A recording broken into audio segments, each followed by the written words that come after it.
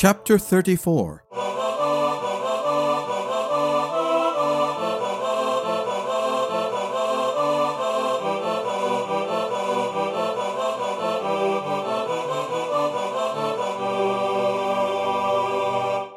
In less than an hour they had started off, Father Fervor out in front setting a brisk pace, while Brian and his companions, dressed in plain woolen habits, rode atop their wagon behind the other friars. The sky above was dappled heavily with clouds. A cold wind laden with moisture gusted in their faces, yet the mood among the travelers was nowhere near as dreary as the day. For the first time in weeks, after so many disappointments, Brian dared to think their journey was coming to an end. Something told him he would see his friend soon, and he chuckled to himself, feeling almost giddy. He was confident now, renewed, and ready to take command of his small army. By early afternoon they had reached the edge of Sherman Oaks. Father Fervor fell out of line and waved the column on. "Hey, let's hop it now, brothers. We've got to get beyond the woods before nightfall." That's right. Pick up your pace. You've a healthy look to your cheeks, Brother Lumpkin. Keep it up." As a response to Father Fervor's prompting, the brothers took up a chant, one they often sang while repairing the monastery. "Hop, hop, hop. Never will I stop. Not until I please the gods or I'm about to drop. Flit, flit, flit. Never will I quit. This is how to please the gods and not be called a twit. Tread, tread, tread. Never will I dread.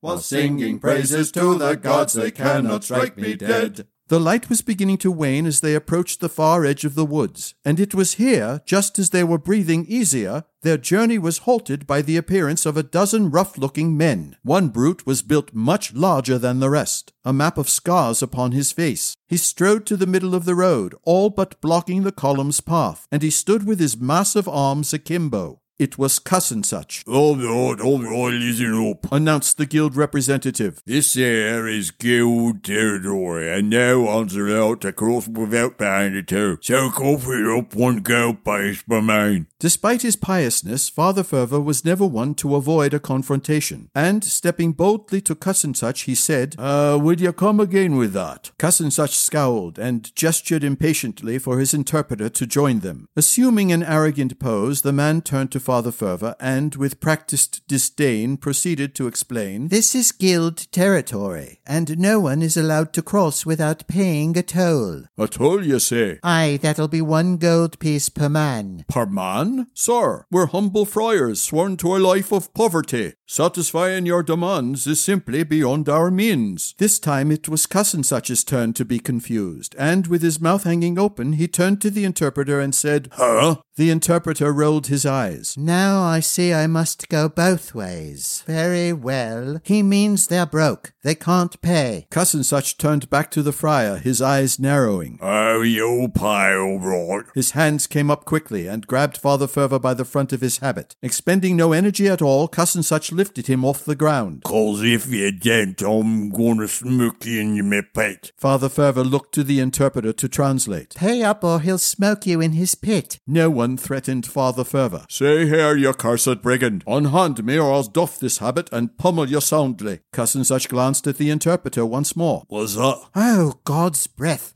Listen up, you rotten thief. Let go of me or I'll take off me robe and punch you in your face." During this exchange, Brian had climbed down from the wagon and was approaching the front of the column. He flexed his hand and reached inside his robe for Slaybest, wondering if he had enough strength to wield the blade, much less withstand an attack. He had not gone very far when he became aware of footfalls behind him, and, glancing over his shoulder, found Kawa approaching fast. "What are you doing?" asked the prince. The retainer kept his eyes forward. "In a situation such as this, I believe 2 swords would be better than 1. Besides, my lord, you're in no shape to challenge these men by yourself." The prince continued looking at him as they proceeded. He realized their journey had changed many things about Kawa, the least of which being the set of lean, hard muscles the retainer had acquired. "Very well then," said Brian, duly impressed, "but run if you find yourself in over your head." "A good suggestion, my lord, one which I hope you yourself will heed should the need arise." Bryant looked askance at the cutthroats, assessing their worth as fighters. Luckily, the biggest of them was already occupied, and therefore not an immediate danger. The prince determined he could surprise and drop at least 3 before he would have to contend with the rest. But he never had the opportunity, for just as he was about to remove Slaybest, 2 men stepped from the shadowy woods behind the robbers and made ready to attack. "Put that man down this instant," shouted one in an angry tone. He hefted a medium-sized crossbow, armed with a hunting quarrel, while the other, who stood a whole head taller, brandished a menacing-looking war staff. Bryant stopped in his tracks, and his heart leaped into his throat, for he had recognized the voice, and judging by the stature of the man's companion, he knew immediately they were Niles and Dwayne. Cuss and Such disregarded the command. Instead, he turned, keeping his hold firmly upon Father Fervor. But when he saw Niles, he lowered the friar to the ground. "What are you doing here? And why ain't she dead?" Aye, said the interpreter, amazed. what are you doing here, and why aren't you dead? At any other time, Niles would have responded with a sarcastic remark, but not today. "We've a score to settle, Cuss and Such. That should answer both your questions." "What score?" asked the giant, his eyes narrowing. The interpreter opened his mouth, preparing to interpret, but Niles raised his hand. "I understood the question." He looked at Cuss and Such and sneered. "We're not happy with our current representation. You took a large initiation fee from us, and by that I mean a cart full of food. Yet we've seen no benefits. To be perfectly frank, we think your guild's a sham." Cuss and Such cast a dumb look toward the interpreter. He thinks you're a crook. "Oh, do you know?" said the leader, seething. I do." Niles tossed Dwayne his crossbow and unsheathed his sword. "And I think it's time for a change of leadership. So I'm holding my own recall vote." This was a remark the guild representative could understand, and with a snarl he drew his sword and rushed Niles. His followers did the same, but they never expected to be attacked by Bryant, Cower, and Dwayne. "That you scoundrel!" Even Father Fervor, despite his earlier pacifistic claim, jumped the interpreter and wrestled him to the ground. "Here's something you won't need to translate," shouted the friar, smacking the man repeatedly in the face. Bryant and Cower dispatched their foes easily, for most cut-purses were skilled in intimidation only. Sensing disaster, the remaining thieves broke off their attack and dashed for the woods. But Cuss and Such knew nothing of this, being in such a furious state. "I'm gonna smash your face in and rip your tongue out. I'm gonna slice your belly open, pull your innards out and use them for the jump rope." Just his size alone gave him the advantage, and he threw his weight behind each slash of his blade. Niles soon found himself pressed off the road and into the trees. But Willowbrook was a veteran soldier, and knew exactly what he was doing. Instead of matching blows with Cuss and Such, he skillfully feinted this way and that, until the guild representative was panting. "Seems in force like a man, you hear me? You bloody coward. How am I supposed to kiss you if you won't stand still?" Though he had not understood every word, Niles caught the gist of it. Even so, he had no intention of obliging him. He leaped aside of a powerful swipe and pivoted to avoid a dangerous thrust, until he found himself against a tree. "Well, now, looky here. Sort of stuck, are ye?" Cuss and Such did not wait for a reply, thrusting his sword at the young man's throat. However, Niles, being a good 2 feet shorter than the man, ducked quickly and avoided the blade, which drove straight through the trunk's rot until it was buried to the hilt. Resistance notwithstanding, Cuss and Such lost his balance and fell forward onto Niles' sword. His expression was one of surprise and confusion, replaced quickly by a grimace when the pain arrived. He convulsed several times, blood spurting from his mouth, then slid off the blade and dropped to his knees. His eyes drifted up to Niles, who shrugged and said, bad luck there, I'm afraid." "Not so fast, not so fast," gurgled the guild representative, groping first, then taking hold of Niles' doublet. "Why, you're in violation." "Violation? Me?" said the knight, objecting. No, you're forgetting the bylaws. Article 3, Section 2, Paragraph 2. No member shall act in any way that might undermine the integrity of the guild. He allowed a grin to curl his lips, of which, as you know, with my dues fully paid, I am now an active member. "And what about me?" "Yes, what about you?" Niles pulled his doublet free of the guild representative's hand. "From the looks of it, I think you are soon to be an inactive member." "You're still a bloody scab," groaned the guild representative as he closed his eyes forever. Done now with the TCG of B, Niles headed toward the 3 friars who had lent him their assistance. Had he not been so preoccupied otherwise, he would have thoroughly enjoyed watching them fight, especially the leader. He was quite a scrapper. And the tall one, too. He had handled himself well. Perhaps he had been a soldier before pursuing the monastic life. That, called Niles to the tall one, was fine swordsmanship. Aye, added Dwayne, joining him. It was a good thing you were here. Well, you know what they say, said Bryant, pulling back his hood and revealing his face. The gods work in mysterious ways. Niles froze in his tracks, and Dwayne's mouth fell open. For a moment, neither spoke, causing the prince to laugh.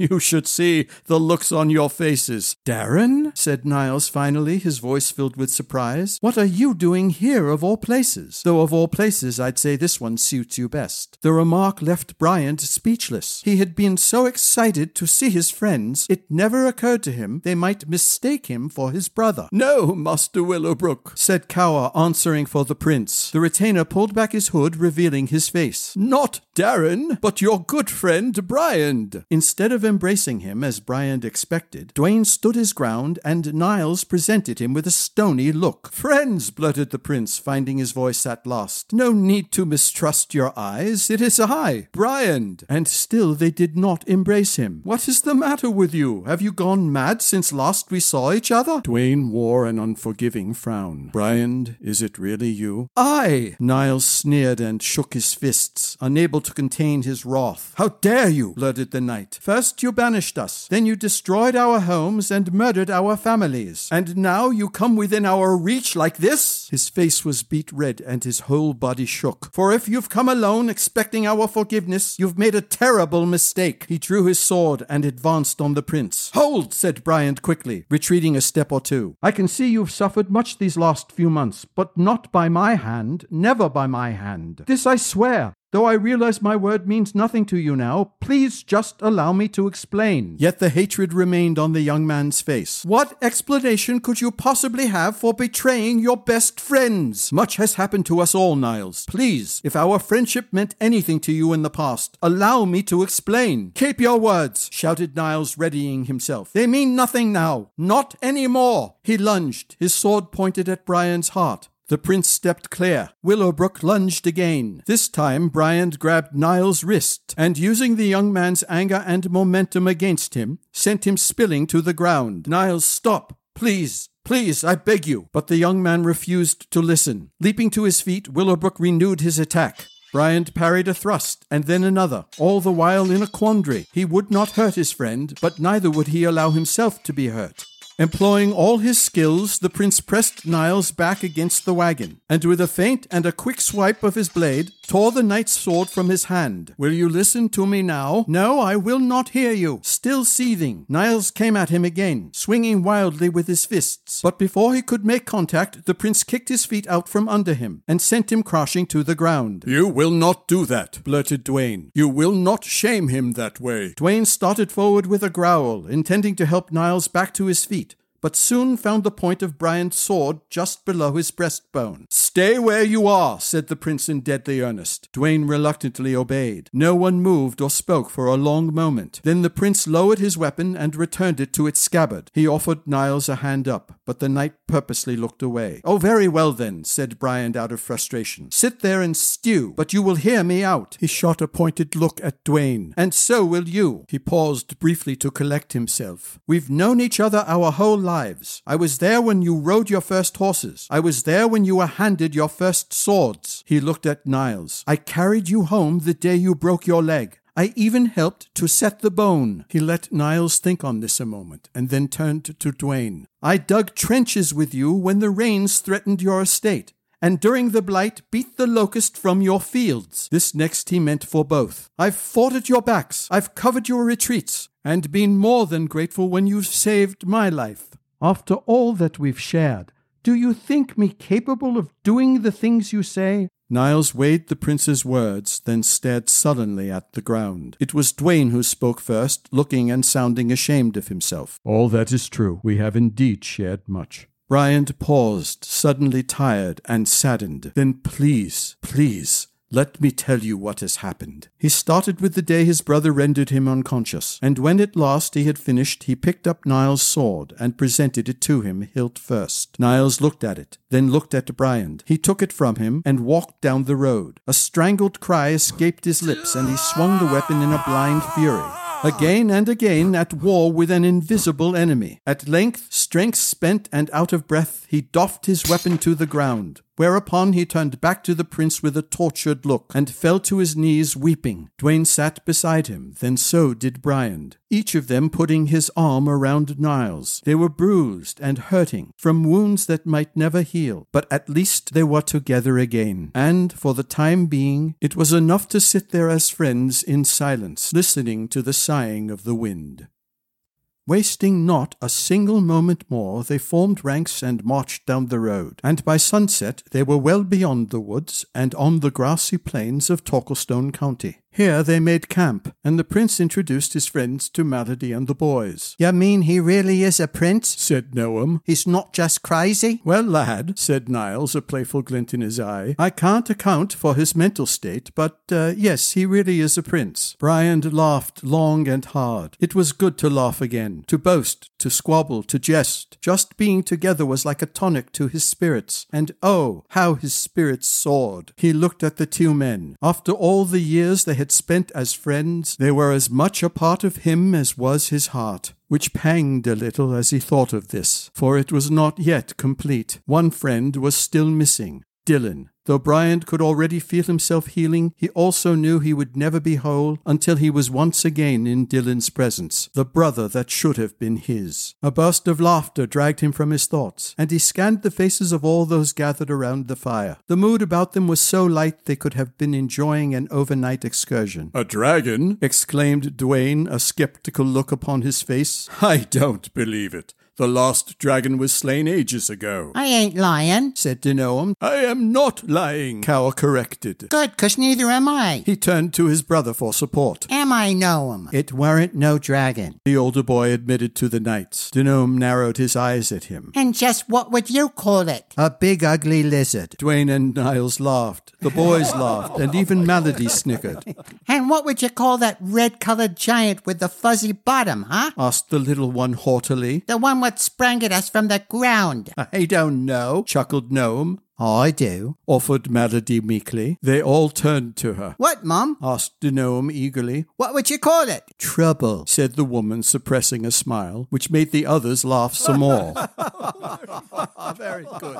The conversation went on like this for a while, but when the darkness was fully upon them, each in turn fell silent. For on the eastern horizon they could see a bright glow, and above it, like a herald of doom, hung an ominous mass blacker than the night. What's that? asked Melody, curious. Something's on fire, answered Dwayne, staring at the distant light. Sobering, Briand peered at the eastern sky. He knew at once what was the source. Torquilstone Castle had been set on fire. Dylan's in trouble, said the prince grimly. He looked about quickly, and his eyes fell upon the wagon team. The horses, called Briand to his friends. Make ready to leave. He took Father Fervor aside, and when they were done conversing, the prince turned to Melody and the boys and bid them gather about. Perhaps it was the look upon his face, for Melody started wringing her hands almost at once.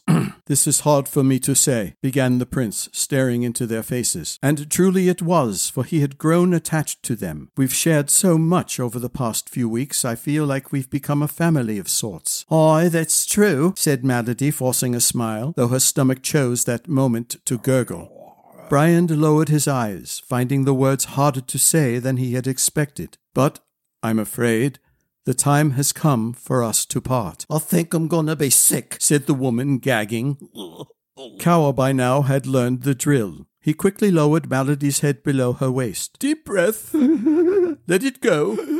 Deep breath. Let it go. They leaned her against the wagon. Briand gave her a long, fond look. I've spoken to Father Fervor, and he has agreed to protect you until I return. But what if you don't? I will. But what if you don't? I'm telling you I will, said the prince intently, gazing into her eyes. What I don't know is how long it will take for me to return. You said you'd look after us. You promised Cleve you would. And so I shall. But if I am to achieve the means to do so, I must travel fast from here here on out. What lies ahead is far too dangerous, and I will not risk the lives of those I care about. Well, I've done well enough so far, ain't I? I mean, I come up against lots of things what would make some other folks croak, and I ain't had no seizures for a long time. I gone at least a whole week without even fainting. You've been courageous. He glanced at Noam and Denoam, and so too have the boys. But I still must go on alone from here.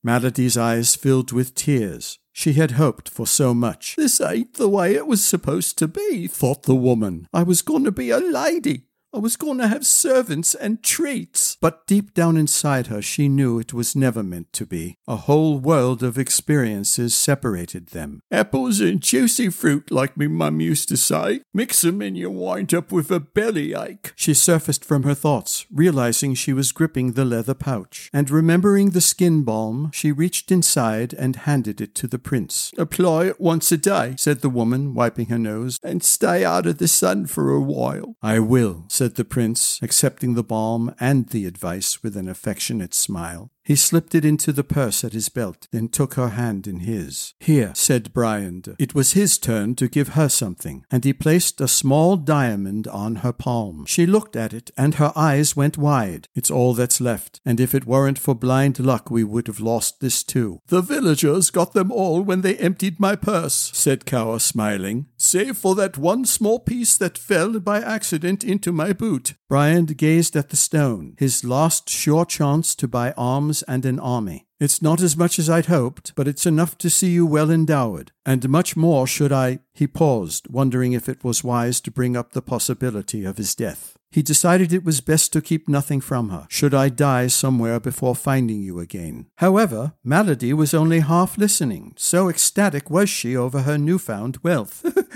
Looky here, twittered the woman as she marveled at the stone. I'm a blanking duchess after all. Bryant crouched in front of Denoam. Mind your mother while I'm gone, and I don't want to hear you've given the friars any trouble. Says you, replied Denoam, his eyes downcast. But then, much to Bryant's surprise, the boy gave him a strong hug, and as he returned it, the prince found an unexpected lump in his throat. He tousled the boy's hair, then stood and offered Noam his hand. You're a brave lad. I couldn't have made it this far without you. Noam shook the prince's hand. It was nothing. Then he added somewhat awkwardly, my lord. Dwayne and Niles had already mounted one horse, leaving the other free for Brian and Cower. The prince swung himself up and waited for the retainer who was saying his goodbyes to Melody and the boys. Now, remember, Denoam, no watering lawns if you can help it. It makes brown spots. And you, Noam, said Cower, clapping the older boy on his shoulder, keep in mind one thing. If you bathe, people will like you. He took Melody's outstretched hand. Well, replied the woman, tearing up once more. Don't forget to take care of yourself while you're taking care of the prince. A smile threatened the corners of Cower's mouth. I shall endeavour to keep that in mind. He allowed the smile to escape a bit. And you, my dear, must promise to stay out of draughts once winter comes. I will remember to do so. And then, to everyone's surprise, they hugged. Leaving Melody with her arms around the boys, Cower swung himself up behind the prince. Strange, said the retainer, reflecting aloud. I've dreamed of this moment quite often, I must admit, and now that it's here, I am suddenly reluctant to part with them. Brian nodded, unable to speak, surprised by the sadness he felt. Even so, he knew there could be no other way. He had learned much over the past few months, but the one thing that had impressed him most was how far he still needed to travel, and by this he was thinking not just of the road, but of the many trials awaiting him. He forced a smile and waved to Melody and the boys one last time, then turned to the glow at the horizon. "Ready?" said the prince, his heart now in his throat, whereupon, once his friends had replied, he spurred the horse to a gallop.